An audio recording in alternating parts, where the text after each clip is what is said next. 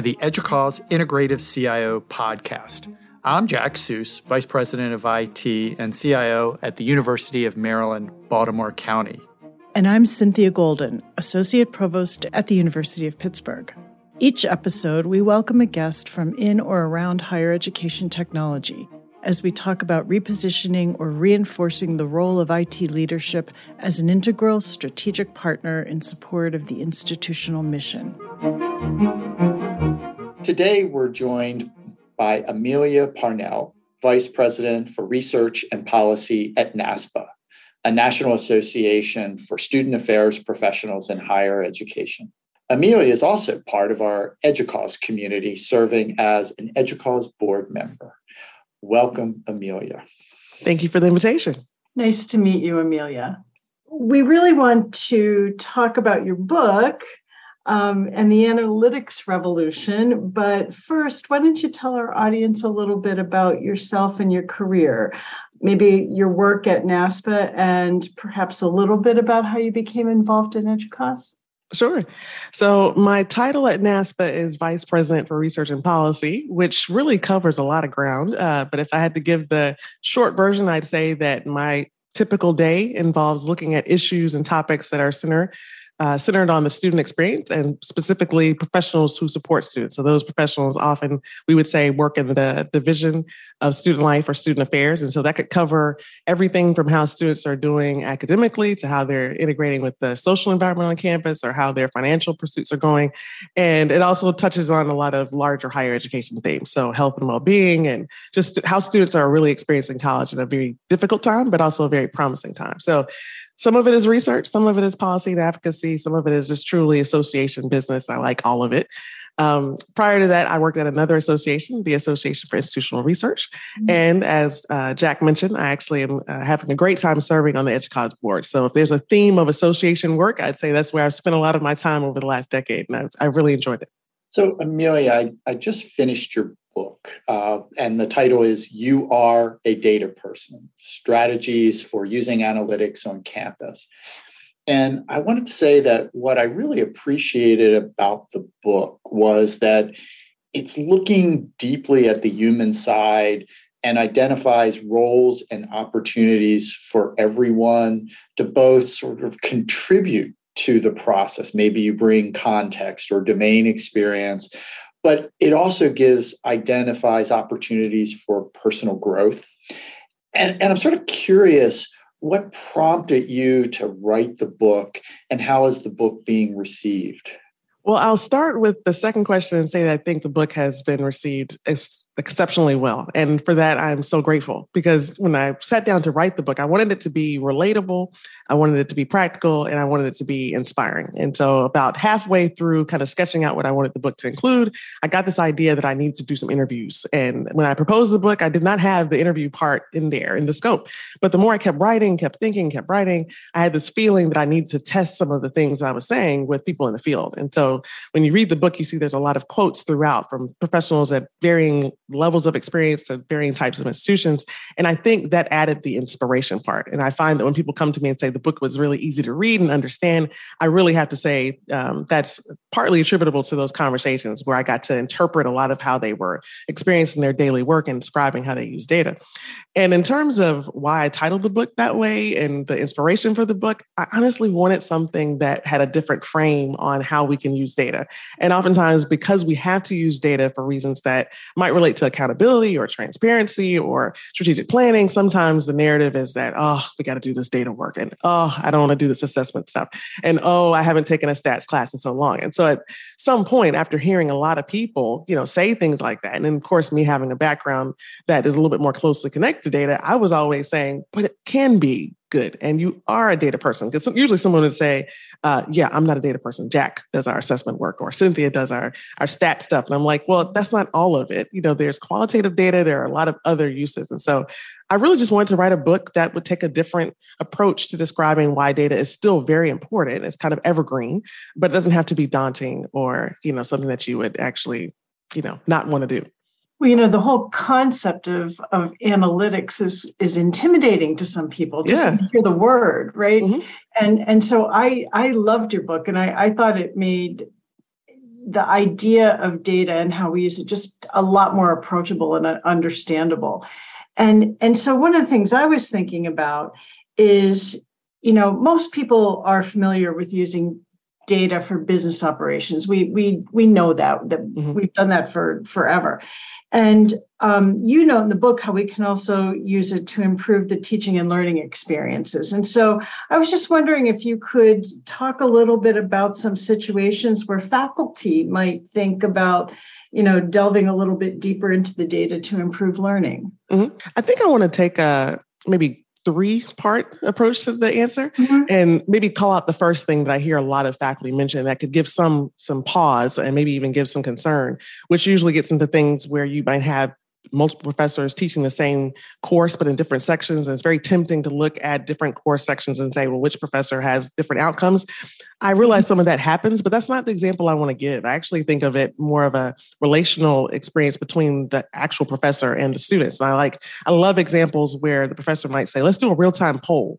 How have you all been experiencing the last few assignments? Or today's lecture, did it touch on the things that were really top of mind for you? So those are not anything different from the large scale looking at metrics for a whole semester. It's still the use of real-time information to improve practice. And so I like the idea that faculty would be using data, for that example, to actually transform, shape, redesign, remix the experience that students are having. And it doesn't have to be at the end of the semester in this very backwards looking type fashion. So the second is that I think there's an opportunity here for faculty to look at current trends. There are things in the book that talk about industry context and campus context. I like the idea that a biology professor might sit down with an architecture professor and say, hey, what are some of the strategies that you've been reading about in your field, and how have those things been helping you in your delivery of the material? And so I think that it doesn't really limit faculty in any way, but instead opens up a lot more conversation. I think the discussion of data is not exclusively related to just the outcomes of students' grades, but instead the transforming of the experience. And I like that a lot.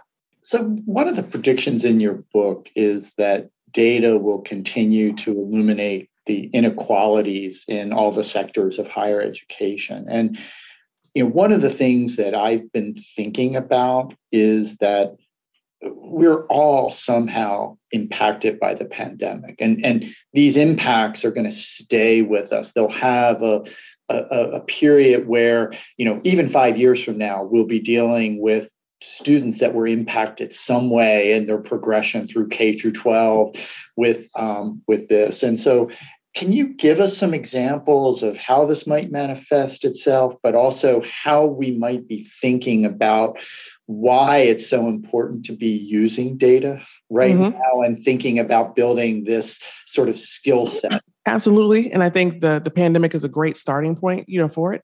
Because I think it's one of those cases where, we've always had, I think, situations where there were the haves and have-nots, the campuses that were well-resourced and then those that are trying to get to a place of stability.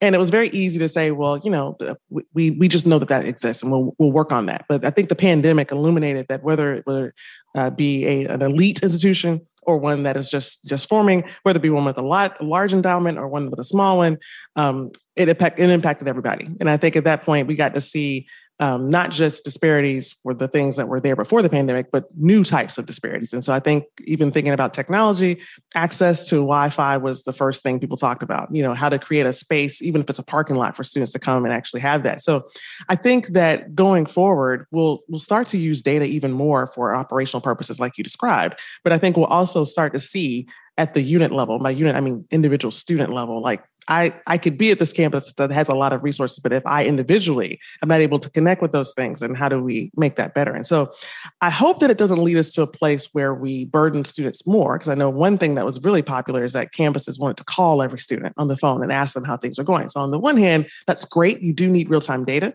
but if every department and every, division is calling students, that could be pretty burdensome. So I think we still have to work through how we might approach that in the years ahead. But I do think it kind of leveled things out in a place where talking about inequalities and inequities is not something new. And so I think it's not exclusive just to technology access and how students might be engaging with the campus. It could be a lot of things. I think college is still expensive. We could have a whole other conversation about student loans and things like that. So there's a lot in there. And I guess what I would say is that it's a prompting now, because we're still in the pandemic, to not forget to look at real-time data, but also be cautious about how much of that we do all at once. And I think there's a lot more I could say about that, but I feel like we have more to talk about still.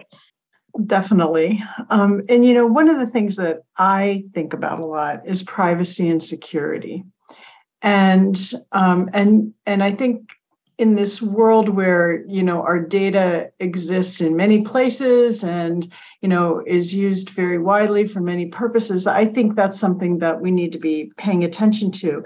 And in the research you were doing, what were some of the concerns, or did people bring up a lot of concerns about data privacy and security?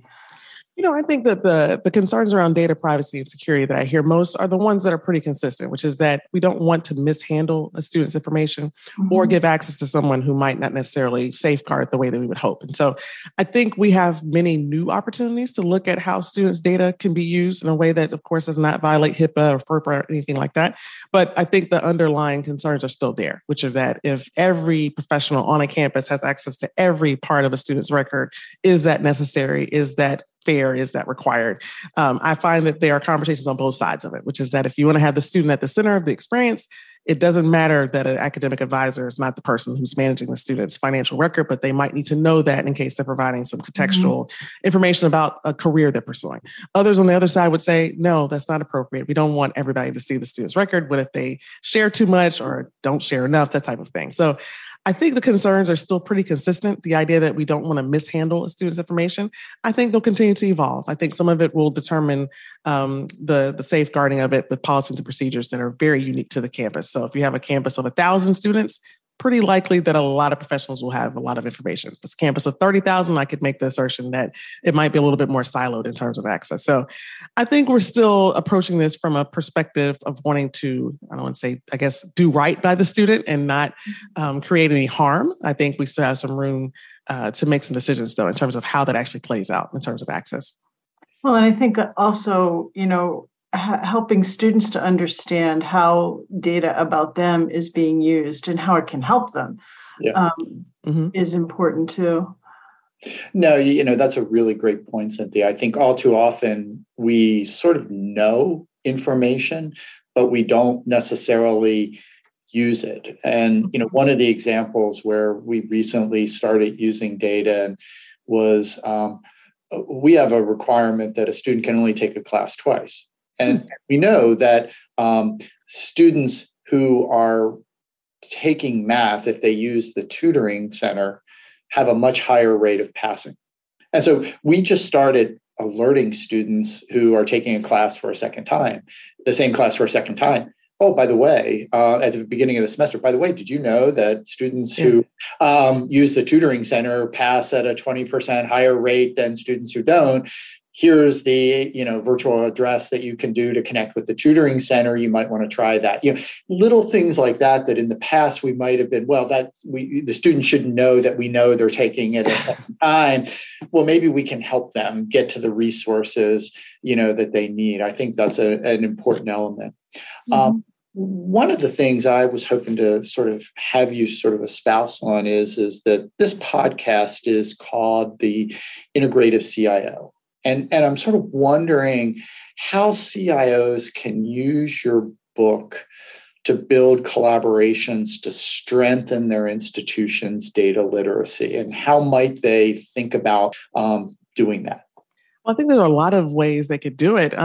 But at the core, the book is very relational. It's a book that really heavily emphasizes the need for professionals, regardless of their role, to be communicating frequently with each other and be open and transparent about what they're trying to do with data. And I think that creates a great lane for those in the technology space, whether it be a CIO or a data security officer or IT manager, anybody basically who's using technology. I think because even now, given the response to the pandemic, we're all using technology so frequently. So in terms of a data identity for, I guess, a transformative CIO, CIO, I see it being really heavy on the things that are the 6 pillars of the book. I could see them being highly communicative. I could see them being very strategic.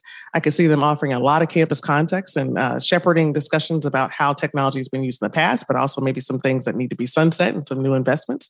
I think specifically, if I look at the role of what a lot of CIOs do, I think even in the space where they're trying to advise on technology. So, for example, in the area of student services, we're always talking about the types of ways that we can actually facilitate students' experiences. That might involve the procurement of a lot of different systems. And I can see the CIO having those conversations, but also, have you been thinking about the types of data that these systems would produce, where that data might be stored, who should have access to it? So I could see it being a little bit of a consultant, a little bit of a part coach, a little bit of collaborator. Not that I'm trying to find words that start with C, but it just kind of flows that way.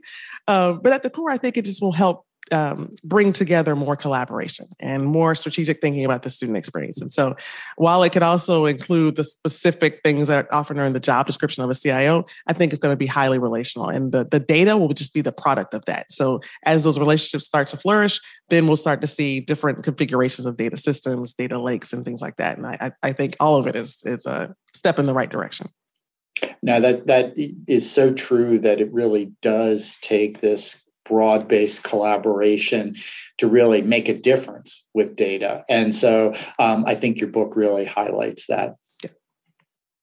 So when I was reading the book, I was also reflecting on the academic year that just ended. And at the University of Pittsburgh, for us, it was the year of data and society. And for the past, 5 or 6 years, every year has had a theme. And this year's was data and society. And there were talks, there were panel discussions. The university provided some funding to faculty and staff and students to foster projects that supported socially responsible data practices and understanding the impact of data on our communities. And in fact, I think in June, it might have been that you gave a talk, Amelia, at the Data at Pitt session. Mm-hmm. And so I think that this year has been a really great opportunity for us to think as a community about the data we collect and use and how we use it in our scholarly work and in our business work and in our education. I was wondering what you thought, Amelia, about what other kind of efforts might be needed across higher ed to help us all start thinking of ourselves as data people. Mm-hmm. Well, I think there are a couple different angles that I could take for this one. And then a lot of them relate to, again, back to the relational aspect. So one, though, that probably doesn't get as much sunshine, but I think is going to undergird a lot of what you just described is still the conversation about governance. And I think a lot of data conversations either get propelled or they break down at some point when someone discusses this idea of who should have access, to what degree, where should it be stored. And I'm not suggesting that we need one finite set of rules, but instead some early conversations about just how much sharing can we do? And if there's more to be shared, how do we do that in a way that, of course, addresses privacy, but opens the door for more communication, which leads to my second point. So the governance thing, we can't really get around it. The book doesn't talk as much about governance. Those are things that I think really going to play out at a campus level, but we can't ignore that. And I think that the future, the ongoing years of data and society will require us to be thinking about governance. I think that leads to the open door for communication. And I think you probably could ask me any question. I'm going to tie it back to strategic communication. I think what's going to help us start to see ourselves as data people going forward is our ability to actually interpret or translate what the data mean for various audiences. Because a static spreadsheet, we're always going to have those. We're always going to have a system for which we can extract data, but at some point there's a story connected to it.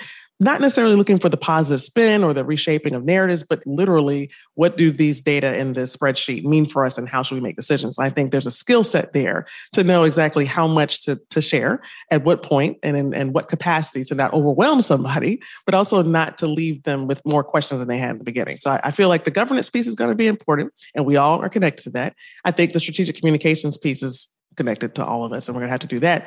And the third is honestly staying back connected to the mission. I think you probably would have expected this to come. It's eventually going to be for the purpose of making sure that students have a great experience, and we can't leave them out of the conversation. So if I were to do a part 2 of the book, I probably would do some student interviews and ask them about all the things Jack just described, like how they actually see themselves as consumers of data. So when you say, how do we start thinking of ourselves? I would encourage us to say it's not ourselves that's just professionals and staff and administrators, but also students as well. So bringing them into the conversation. Great point.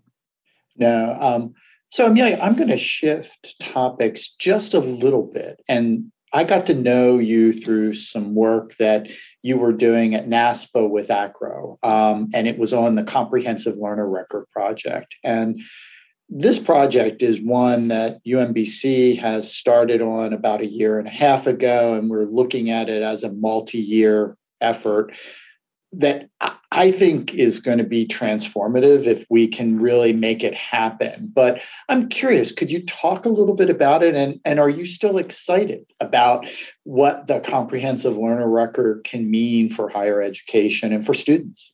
Oh, yes. So yes and yes, I can talk about it because I am still very much excited about it. So comprehensive learner records in theory and concept are not really new. I think for decades, campuses have been looking for some method to collect and gather experiences that students have been doing wherever learning happens. So the academic transcript, of course, has been around for many, many decades as a collection of grades and credit hours earned and things like that. But I think over the last couple of decades, many campuses have said, we know that learning happens in other spaces too. How might we collect that and put that in something that's official, that the registrar would actually sign off on, that others would look at as a document and reflection of learning? And so the comprehensive learner record started off as the comprehensive student record, but really as a way to create something that would be digital, that would be able to, the student could transfer information from a variety of sources, and it would be a reflection of the learning outcomes that happen. So that could take many different shapes. It could be a co-curricular transcript, it could be a digital badge, it could be an e-portfolio, it could be homegrown, or it could be something that a vendor supports. But the idea is that it should be a more robust collection that showcases what students know and what they can do. And so many schools have developed these, and they don't all look the same, which is a great thing because no campus looks the same as another. But the opportunity here is that it gives a great opportunity for the student to say, here's what I have been doing, here's what I've been learning. And so it's a tool, of course, a digital record, but it should be used, I think, in a lot of different ways. One of the most important of which is for the student to narrate what's going on. So I think that I've now seen dozens, several dozens of examples of it. And I think that in the future, we are going to see more campuses adopt them because at this point, it's really important for students to see the return on their investment of a college experience. And because they may be in a club or activity, they may be a part of the debate team, but they also may be in a really great sociology class. And in all those spaces, they learn a lot of things. And so I think the future of it is that we will see more campuses try to make those very unique and very student-centered. I think we'll see technology leveraged in some very unique ways. I think the idea that a static record like that used to be paper, I don't think we're going to have any of that anymore. I think we're going to be talking a lot about how to connect students' experiences, especially if they transfer. So if I'm looking on the horizon 5 years ahead and I'm at NASPA University, but I want to transfer to UMBC, and both NASPA University and UMBC have their own version of a comprehensive learner record, how do we merge those two and connect? But we're not quite there yet, but I think the momentum is that campuses want to create it. And I think students are eventually going to get to the place where they want to have one and want to populate it with a lot of things. So I think it's great. I'm completely biased. I've met too many campuses, including yours, that have done really cool things. And I hope it continues to thrive and pick up momentum in the years ahead. Yeah, one of the projects that we're just getting started this fall is we're going to be working with one of the public school districts, the community college in that county, and then UMBC, because we have a satellite campus at in that county as well. And so we have these programs that students start in high school. They're attending community college while they're in high school. They then finish in community college. They then go to another. And we're trying to be thinking about how you can be moving a record across these multiple institutions. It's really exciting. And I hope more campuses start to take a look at just the potential that's out there for this. Well, and I think that the associations like NASPA and EDUCAUSE play an important role in making these kinds of things happen. So it's exciting that you're involved with it. Speaking of NASPA, one of the things that I saw on the website was the association's work that showcases campuses that provided hybrid or virtual support services during the pandemic. I think they were the Virtual Innovation Awards. Yeah. Could you talk about those a little bit? Absolutely. So if you rewind back to a period in 2020, we were all experiencing something we just never imagined. Of course, higher education was going through this just really, really difficult time of trying to navigate how they would continue to deliver all types of things, but especially support services like advising and orientation.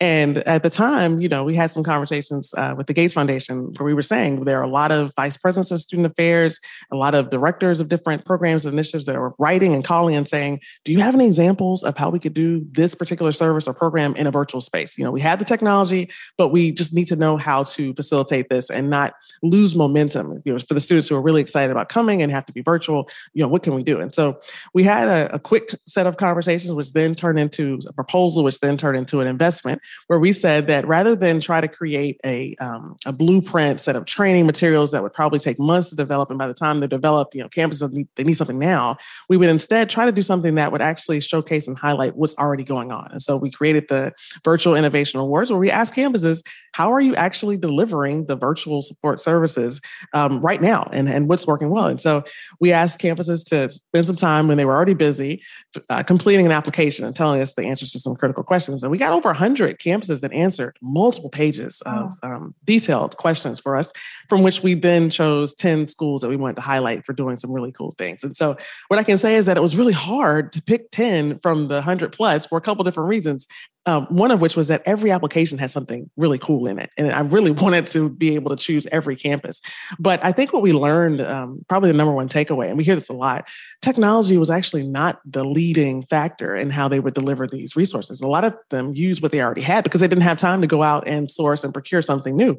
And the other was that there was tremendous amounts of collaboration. And almost every single campus said that they would not have been able to do it so quickly, so thoroughly, if there had not been such high levels of interaction across silos and functions. And so, yeah, it was cool. I think that collaboration came out loud and clear to me when I was reading them, and the collaboration between student support and IT, I think, was really visible too. When I looked at the final report for that project, I really saw just a number of projects that are great examples of what the EDUCAUSE community likes to call digital transformation. Yeah. And I think it's a great spot to sort of look at opportunities if you're thinking about this. One of the things you didn't quite explicitly mention, but it is sort of called out in the report, is the importance of sort of thinking about some of these projects around equity and inclusion, and the fact that all of our students are coming from different places. Could you talk a little bit about that? I can. And I think I'd like to take a maybe twofold approach. The first is that in that period, in which we're kind of still in, trying to navigate a pandemic, but also knowing that many campuses that figured out they could use virtual options don't necessarily want to go back to completely on campus, in person only. So they're looking at hybrid things. But when the conversation first started, I think from an equity and inclusion and social justice standpoint, it was very laden from a deficit standpoint. The idea that students might not experience virtual orientation the same if they don't have this, or if they don't know this, or they don't have the time for that. And those are all valid pieces. We certainly have to approach it with an understanding of there's not going to be equal distribution in some cases. And when we find that, we have to make it equal. But I think what we found on the flip side is that students have a lot of assets that they bring to the college experience. So I think seeing this virtual experience and virtual delivery of support services helped campuses see a different side of students and the things that they're navigating, and being able to do that and still, learn on the fly was a great thing. So some campuses would describe a student who has a family and people they're taking care of, and they're at home and they're not in a secluded space to actually be able to learn.